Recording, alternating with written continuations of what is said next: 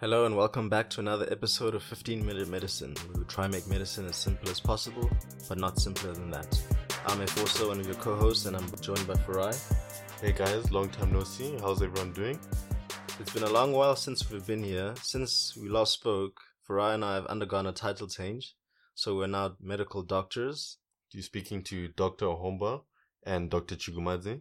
It feels good to be finally in the medical profession, but it's been a rough road so far. How have you been finding the first few months?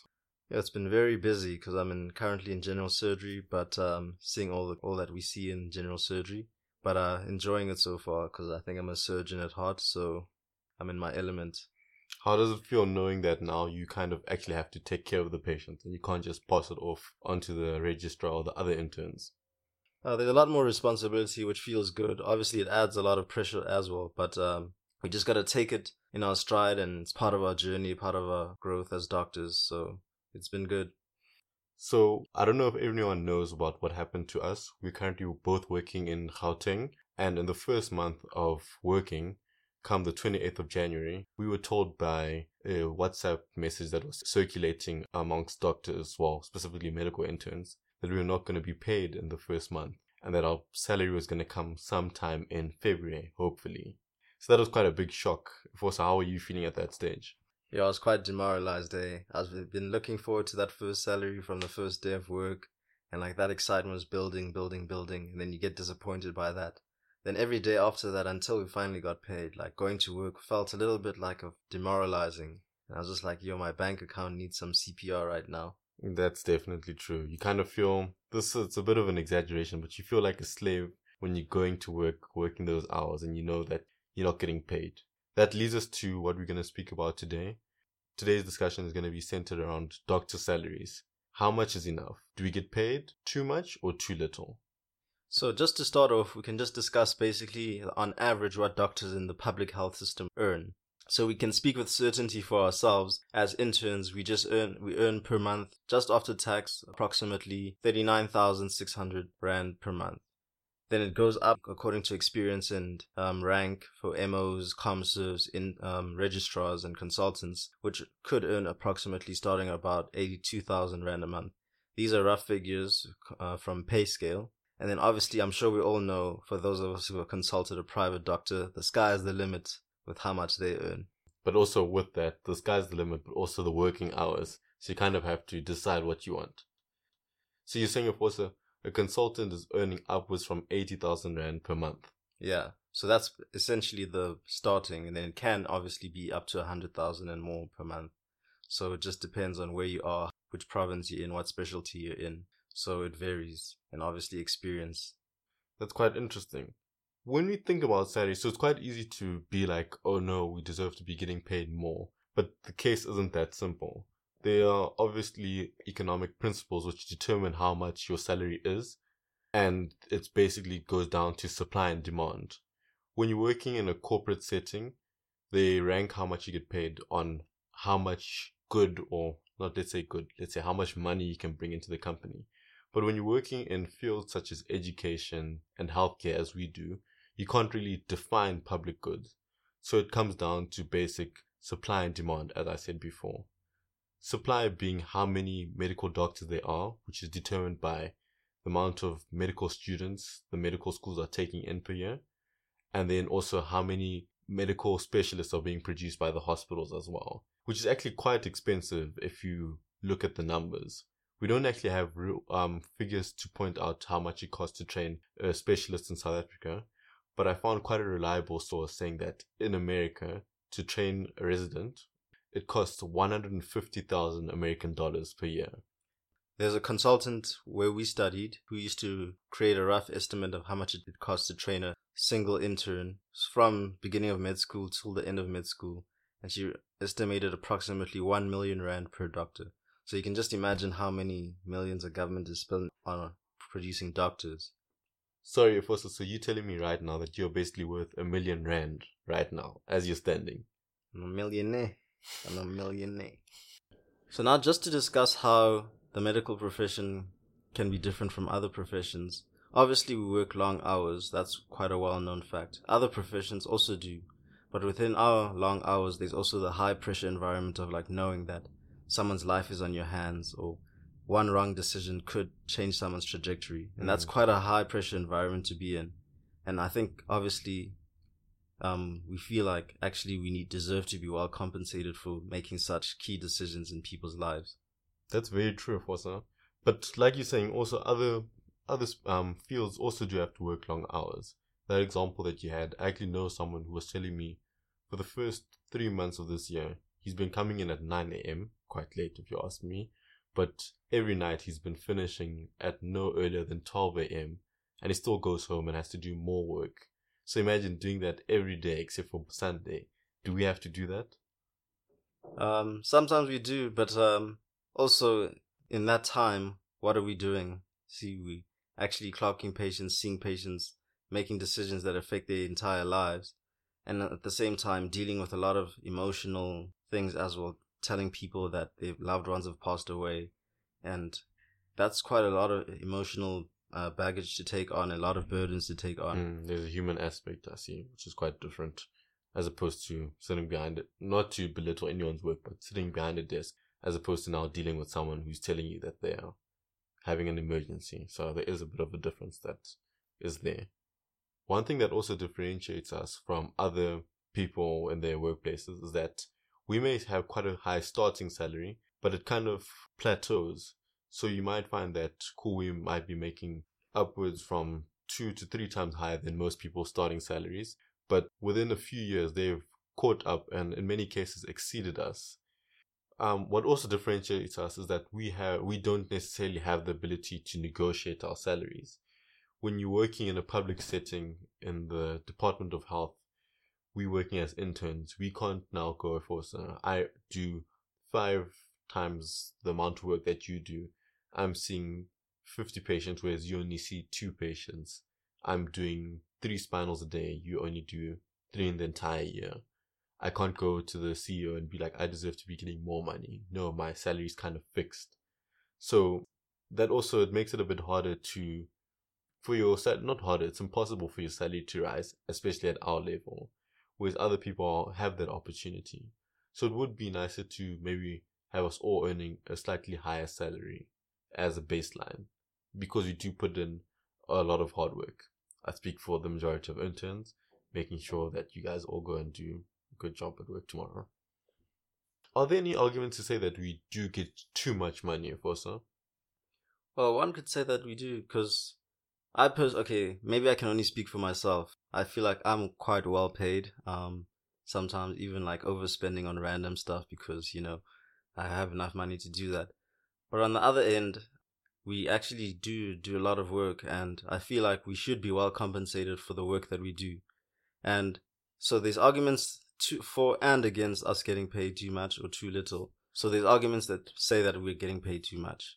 Do you think with how much you're earning now, you're able to cover your basic living expenses? I am able to cover my basic living expenses and even more than that. But I think also it's important that we are able to have leisure activities and spend money on things that we actually do care about.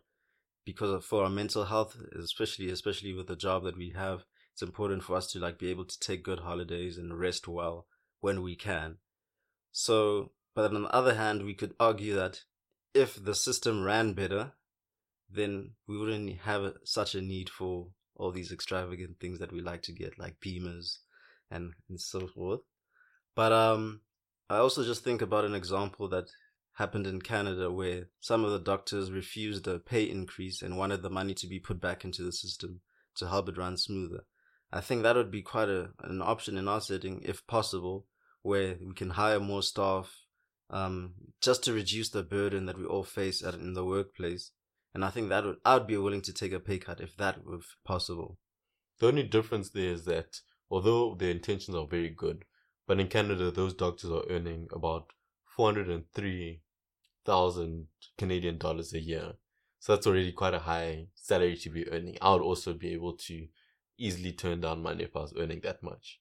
But I don't know. Yeah, the intentions are still good at the end of the day. Yeah, that's a fair point. But we'll just have to see how it can be applicable in our setting. If I was to actually ask you now, Fosa, how much is enough money? If I was to come to you and ask you, okay, we've allocated some more money, me as the Minister of Finance, along with the Minister of Health, we've made more funds available. How much money do you think what percentage should we increase your salary by? So only about like 40,000, just under. So maybe like, let's say another extra 5,000 in Yana. So that would be maybe another like just under 5%, like 4-5%. So what? Like, no, sorry, that's 10%. Yeah, I don't. You can see I'm not in finance because my maths isn't that greatest anymore. And what would that enable you to do? That extra 5,000? I think more frequent holidays, or like I can afford, instead of maybe like one small like big holiday a year, maybe like 2 decent holidays a year, or like try and like make the most of my leave, spend time with family and loved ones and do enjoyable things with them, and spend money on them, because I think like, we have so little time with family and loved ones, so maximizing that time and like making the most of it is very important. That sounds very true. Also, I guess if you had to pay back any study loans, it would also make it a lot easier if you're earning 5,000 rand more per month. That could greatly reduce the amount of time it would take you to pay back NSFAS or any other bursaries. To make sense of this whole topic, I think we should kind of sum up what are the actual problems when we talk about salary. Is it a case of purely money, or are there other surrounding factors that make this discussion kind of why we actually have to have this discussion? And I think we can sum it up in 3 points of problems that are currently there when it comes to kind of money and the work setting. So the first one I would say is that currently our job, I feel we were doing more than what's in our job description. So in terms of the amount of time that we're spending, with the nature of the job, you can't just say I'm clocking off at 4 p.m. because at any moment in time, an emergency can pop up and then you are stuck there. Second of all, like you mentioned before, we often have cases where we now do things that are not in our job description. In terms of now acting as porters, we have to push patients to their chest x-rays, to theatre, when there's people already paid for that. We end up sometimes having to do the nurse's job. We end up having to act as temporary counselors when patients are dealing with difficult news that's hard to bear. We need to speak to their families, which are all, we become your stick healer, but it is a lot to take on. So you get physically and mentally exhausted, which is quite a lot. The second point is the amount of time that we're spending away from our families. Growing up, I personally know what it's like to have a parent that's in the field of medicine, and it's a very, very busy one where it's very hard to compensate, especially in training years. So I think where the money comes into it is that you feel like you can kind of compensate. If you have more money, then you can go for better holidays. But if we had a job where we're just able to spend more time with our families baseline, it wouldn't be as important. And the third point that I'd like to say, and this is basically building on the previous points, is just how emotionally taxing this job is. We constantly faced with patients that are dealing with grave news, whether it's the news of impending death of themselves. If we have to explain it to family, it's just a lot to take in and can lead to a lot of mental exhaustion. Yeah. And burnout is a real thing as well. Burnout and depression amongst doctors.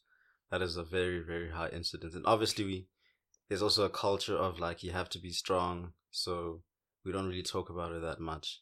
So I think that's another issue that we need to deal with and add to this summation of this topic.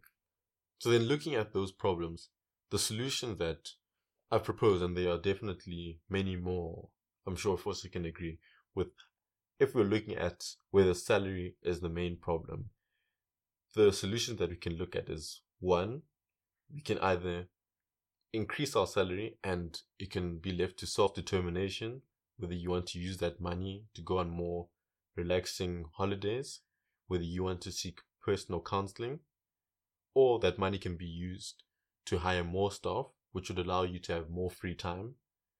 It can also allow you to stick to mainly to what your job description actually is. So if porters are actually there, you don't have to spend an hour of your time in a day taking patients back and forth. You have enough nurses as well, like we said as well, doctors. If we have more doctors, you don't have to be there all the time, fewer calls in a month. Then the other thing, if money doesn't go directly to us, it can be filtered back into the healthcare system, where we make sure that there's enough equipment and we don't have to be finding alternative substandard solutions to be treating patients. Therefore, patient outcomes improve. We feel better as humans at the end of the day. And then finally, in addition to the previous point, if money can be put back into the hospital to make it a more work-friendly environment that people actually look forward to going to at the end of the day, whether that means improving the cafeteria, making places for doctors to go and rest during calls, or just putting anything, a library that's not just filled with medical textbooks for people to study in, just so that people can relax in the hospital setting. That will also just help things. So money, I think, is the solution, but it doesn't necessarily have to be in the form of our salaries. That's just my 2 cents. And I think if anyone has any other suggestions, we can add that. You feel free to please post that on our social media pages. Yeah, I completely agree with you, Farai, and definitely the conversation doesn't have to end there. But unfortunately, we've run out of time, so that wraps up another episode of 15-Minute Medicine. We want to continue the conversation online, so you can find us on our various social media platforms. On Twitter, you can find us at medicine_minute, that's 15-Minute Medicine. On Instagram, 15-Minute Medicine, one word. And on Facebook, 15-Minute Medicine. We can continue the conversation. Let's talk about, do doctors get paid enough? And if you have any other topics you'd want us to discuss, you can let us know online. And thanks for listening to another episode of 15-Minute Medicine, where we try and make medicine as simple as possible, but not simpler than that.